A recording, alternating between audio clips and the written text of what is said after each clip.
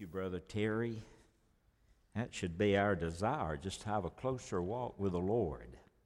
Thank you for sharing that this morning. Thank all of you for taking part in worship. Thanks to our praise team and our soloist, and thank all of you. And we pray God has been honored and glorified in what we've shared this morning in worship. If you brought your Bibles, we're going to look at three passages of Scripture. A little brief passage in Genesis chapter 1. Genesis chapter 1, verse 1, one that you perhaps have memorized. And so I want to share with you a sermon this morning. That's the kind of thing about Bible school and studying the Word of God. And I want to share a message I've simply entitled The Word of God. And we want to think just for a while this morning about the Word of God. Let's look at Genesis 1 and verse 1. Then we'll turn to John chapter 1 in just a few minutes, 1 through 3. Then we'll end up in 1 Peter chapter 1. So right now, let's look at Genesis chapter 1, verse 1. In the beginning, God created the heaven and the earth. Notice that. In the beginning, God created. Hebrew word there is bara, which means he created it out of nothing. Man creates something, he creates something out of something already created. But God created out of nothing.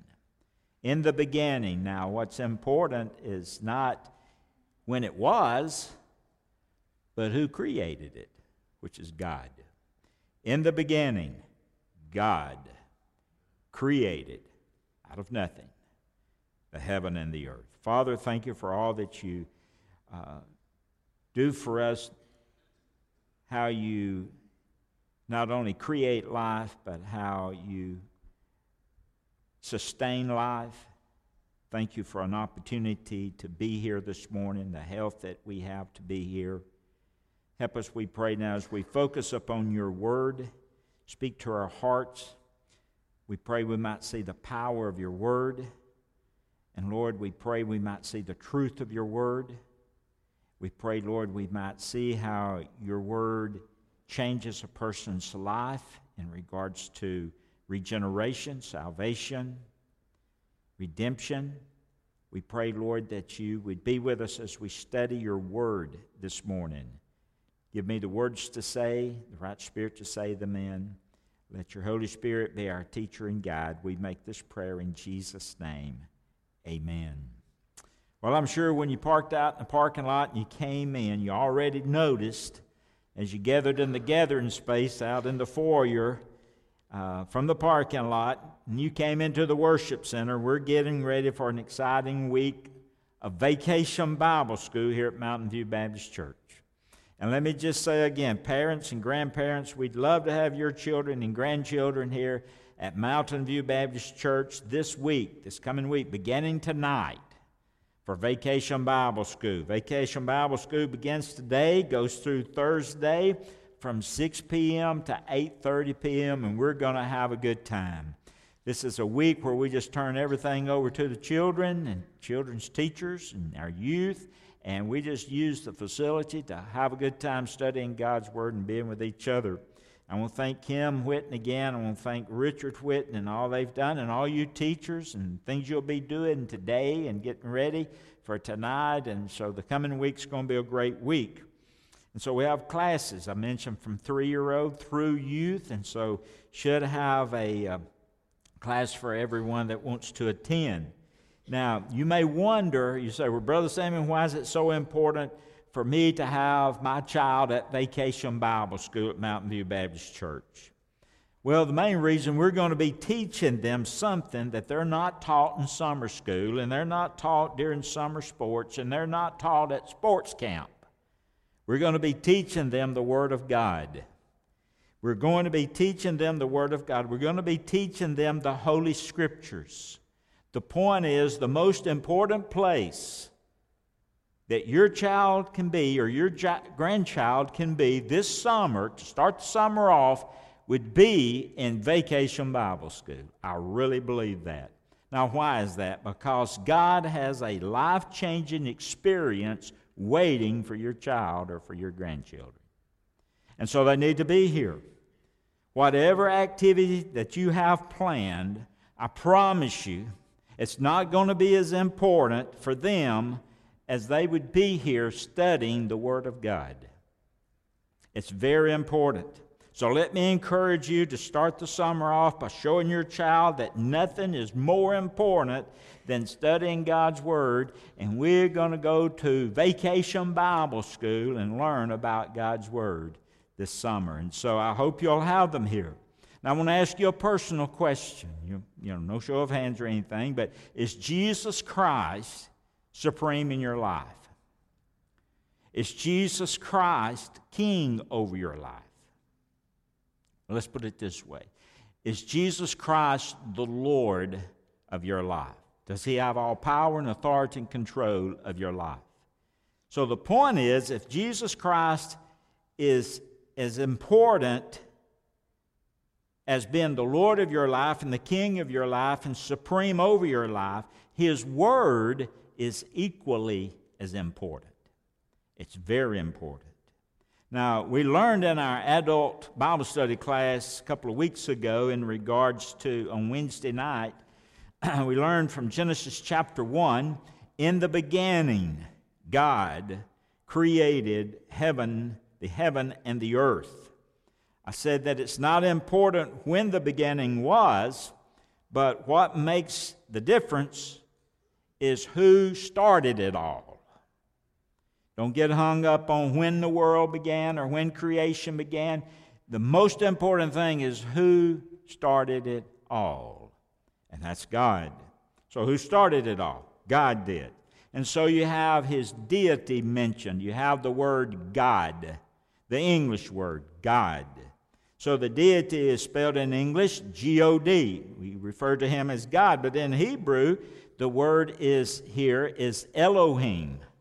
Elohim is important because Elohim is a plural word.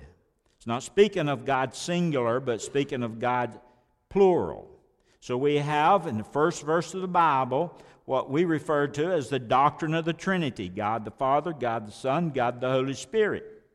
Now when you study a Bible and you come across and the Bible begins to talk about other images and other gods, or another God, it's still Elohim, but it has a small letter E, not depicting a deity. But when you have Elohim, when the word with a capital E, it's referring to the plural God, Elohim. So you have God or gods, little e. You have the God, Elohim, which is a capital E. But it's God the Father, God the Son, God the Holy Spirit. And so that's an important word right at the beginning of Genesis chapter 1, verse 1. So the word God is a triune God, a plurality of persons. Now, I'm not ashamed to say that at Mountain View Baptist Church, we believe in the Trinity. Now, some do not believe in the Trinity. Some churches, some religions do not believe in the Trinity. I just look and under the Jehovah's Witness, when it comes to the Trinity, when it comes to God, one person God called Jehovah, no Trinity. Jesus is the first thing Jehovah created. Well, that just flies in the face of Genesis 1, verse 1. But that's what they believe. If you want to go to the Mormons, look under God. God the Father was once a man. That's interesting. But He progressed to godhood. That's interesting. He had a physical body, as does His wife, Heavenly Mother. No Trinity, no Father, Son, and Holy Ghost. All three are separate gods. Worthy members may one day become exalted to godhood themselves. So those are the other beliefs. But as Christian, we believe in the Trinity. God the Father, God the Son, God the Holy Spirit. One reason, the very first verse, Elohim, plural God. And so remember that, if anyone should ask. And so the triune God, God the Father, God the Son, God the Holy Spirit, none of them supersede the other. They're all co-equal. You don't have three separate gods. You have one God manifested, God the Father, in three ways: God the Son, God the Holy Spirit. Now look, if you will, at John 1. John 1, verse 1. Familiar passage, no doubt. John 1, verse 1. In the beginning, there's that beginning again. In the beginning was the Word, capital W. In the beginning was the Word, and the Word was with God, and the Word was God. Verse 2, and the same was in the beginning with God. And all things were made by Him. Now who's the Him? The Word. All things were made by Him. And without Him, the Word, was not anything made that was made. Now some will say that Jesus is not God.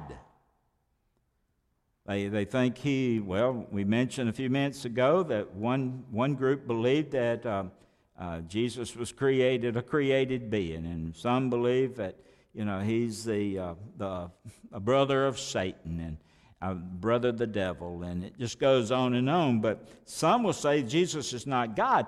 Well, that statement disagrees with the book to say that He's not God. Listen. In the beginning was the Word, and the Word was with God, and the Word was God. You see that? In the beginning was the Word was with God, and the Word was God. And so Jesus is as much God as God the Father and God the Spirit. Now notice verse 2. The same was in the beginning with God. All things were made by Him, and without Him was not anything made that was made. All things were made by Him. Made by who? Made by the Word. So the question, what does the word word imply? Well, word implies communication. And so what you have, there was a person in the Godhead who would become the communicator. He'd be known as the Word.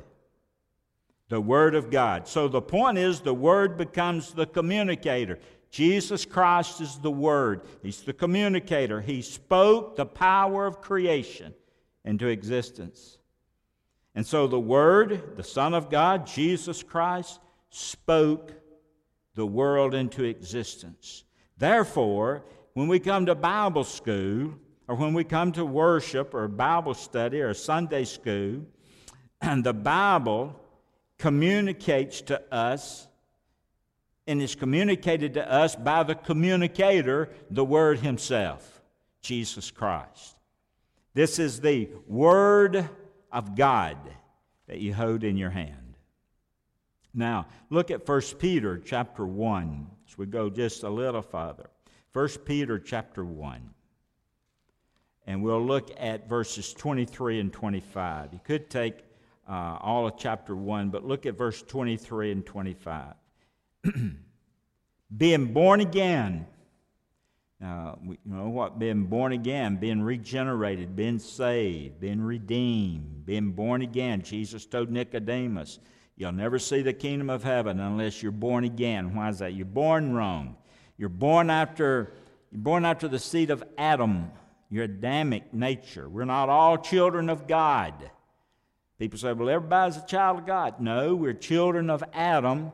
We're born into the family of God. As many as received Him, to them He gave the power to become the sons of God, even to them that believe on His name. So if you're here this morning, you're a child of Adam or you're a child of God.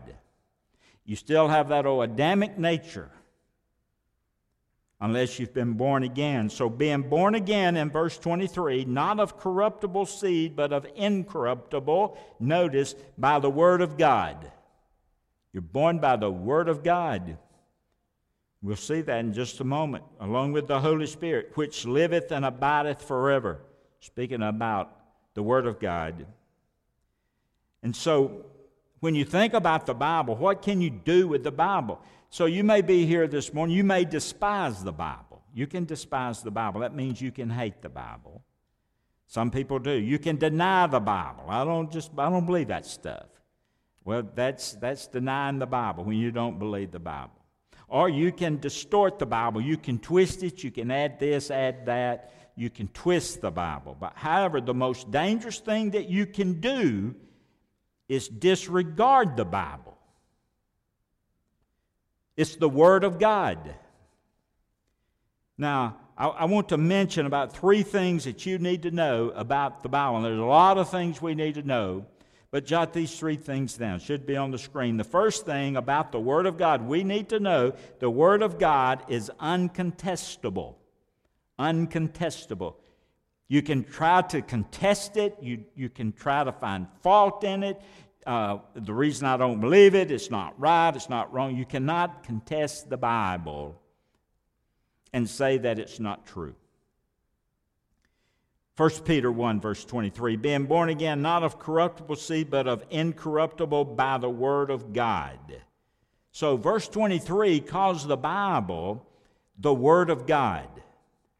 The favorite expression by God for the Bible is the Word of God. You hold in your hand the Word of God.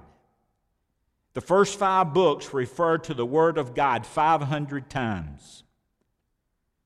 The books of the prophets refer to the Word of God over 1,000 times. Over 4,000 times in the Old Testament refers to the Word of God. 44 times in the New Testament you hear about the Word of God. And so the point is, when the Bible speaks, God's speaking. Your argument to contest it is an argument with God Almighty. So the Bible cannot be contested, proven wrong. So if God is speaking, what's the conclusion that you can draw? Well, first of all, God cannot lie. He's pure. He's righteous. He's without sin. Therefore, what God says is not a lie. It's absolutely true. So the Word of God is uncontested. And if the Word of God is uncontested, then it must be true. It must be perfect. 2 Timothy, jot this down, it won't be on your screen. 2 Timothy 3, verse 16, all Scripture is given by the inspiration of God and is profitable for doctrine, for reproof, for correction, for instruction in righteousness. And so it goes uncontested. So in your outline, if the Word of God is uncontested. If it is the Word of God, and it is the Word of God. If it is the Word of God, then it is the nature of our salvation. So if you would, look at 1 Peter. Go back to 1 Peter again. And as you look at 1 Peter, look at verse 23, being born again, not of corruptible seed, but of incorruptible, by the Word of God. Point being, the Word of God is the nature of our salvation. You see, the fall of man was brought about by a failure to believe the Word of God. Adam and Eve fell simply because they failed to believe the Word of God. They refused to believe it. They failed to believe it. Genesis chapter 3, jot this verse down. Verse 1, now the serpent was more subtle than any beast of the field which the Lord God had made. And he said to the woman, yea, hath God said, you shall not eat of every tree of the garden? And the woman said unto the serpent, we may eat of the fruit of the trees of the garden. But the fruit of the tree which is in the midst of the garden, God hath said, you shall not eat of it, neither shall you touch it, lest you die. The serpent said, you're not going to really die. And so the fall of man was brought about in regards to a failure to believe the Word of God. So Adam and Eve's temptation began with just a direct attack by Satan upon the Word of God. And the fall was the result of that attack on the Word of God. Now, in regards to regeneration, back at 1 Peter, Notice what he says. He says, 1 Peter, been born again, not of corruptible seed, but incorruptible, by the word of God, which liveth and abideth forever. So the Spirit of God, in regards to regeneration, the Spirit of God uses the Word of God to quicken the conscience, to bring about conviction in our lives. And then the Spirit of God uses the Word of God to open the sinner's eyes and to open his heart to the realization that he is a sinner or she's a sinner, and they need Jesus Christ as Lord and Savior of their life. And then regeneration takes place when that awakened sinner responds to Jesus Christ. And after that awakened sinner responds to Jesus Christ, the Holy Spirit uses the Word of God in the life of that born-again believer to affect their spiritual growth. You use the Word of God to be saved. You use the Word of God after you're saved to grow in the grace and knowledge of Jesus. You'll never grow in Christ and sanctification without this right here. And so the Word of God nurtures us to salvation.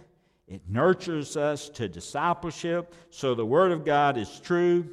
The Word of God is incontestable. The Word of God is the nature of our salvation. I'm going to close real quick with this. The Word of God is imperishable. The Word of God is imperishable. Notice what it says in verse 24. For all flesh is as grass, the glory of man is the flower of grass. The grass withereth, the flower thereof falleth away. Verse 25. But the word of the Lord endures forever. And this is the word which by the gospel is preached unto you. And so the word is imperishable. Now the world is perishable.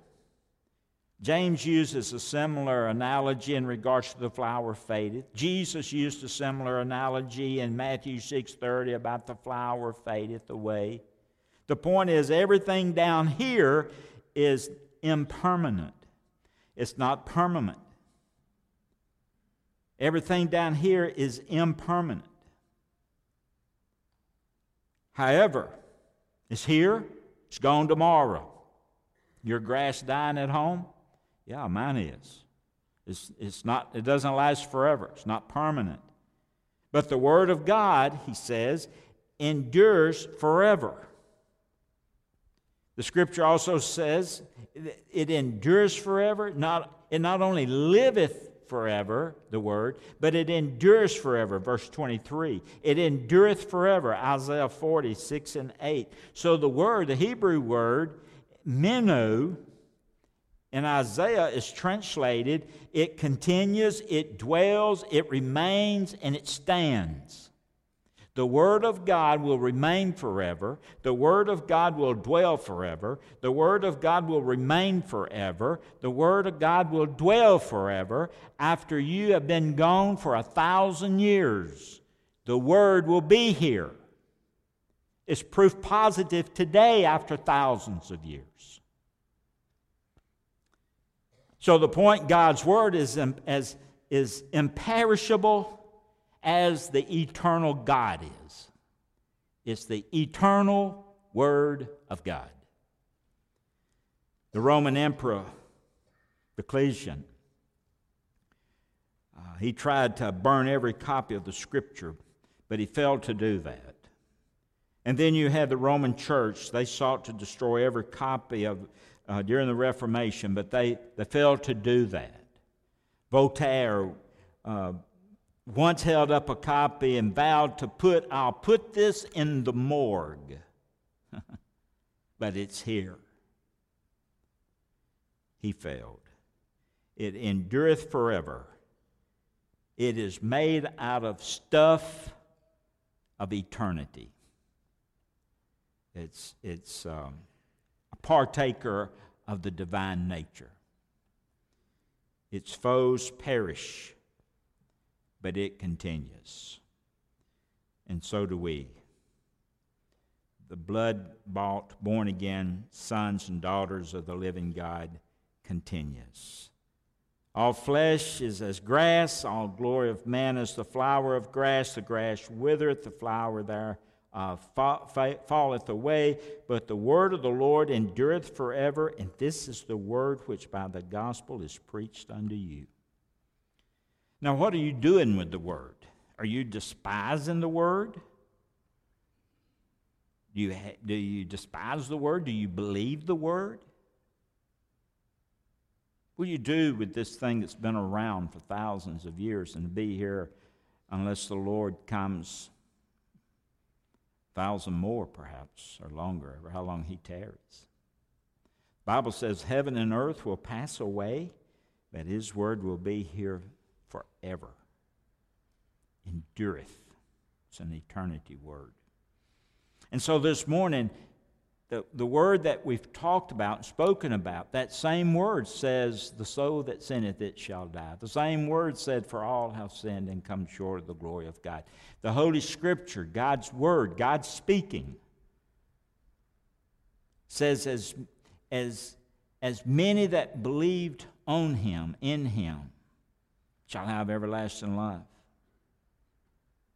This word says, if you confess your sins, that he's faithful and just to forgive you your sins and to cleanse you from all unrighteousness.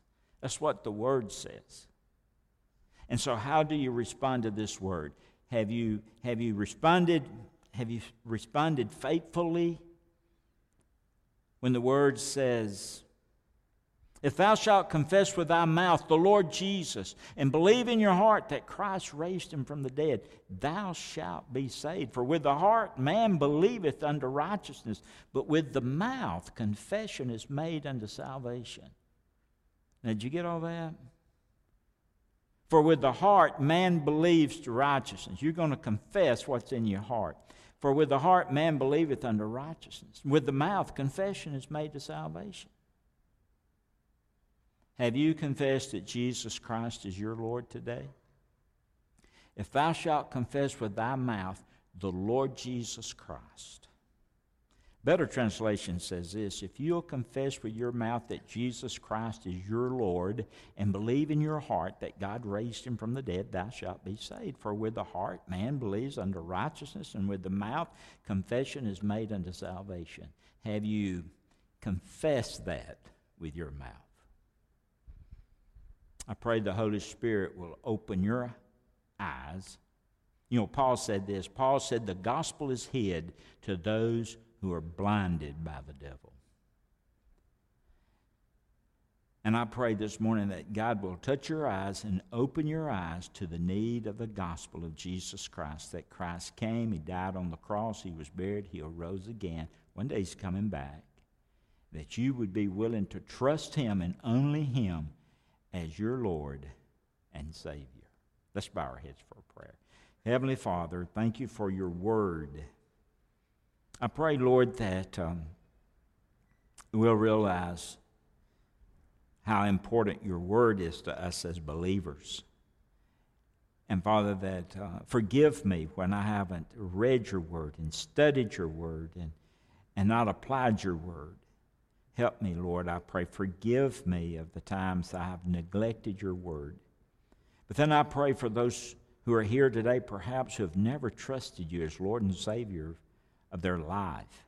And I pray this morning, if their eyes have been blinded to the gospel of Jesus Christ, that, Father, you would give them sight into your word to understand that it's through you and only you that we can have eternal life, and that through your word you're willing to forgive us and to cleanse us from all unrighteousness.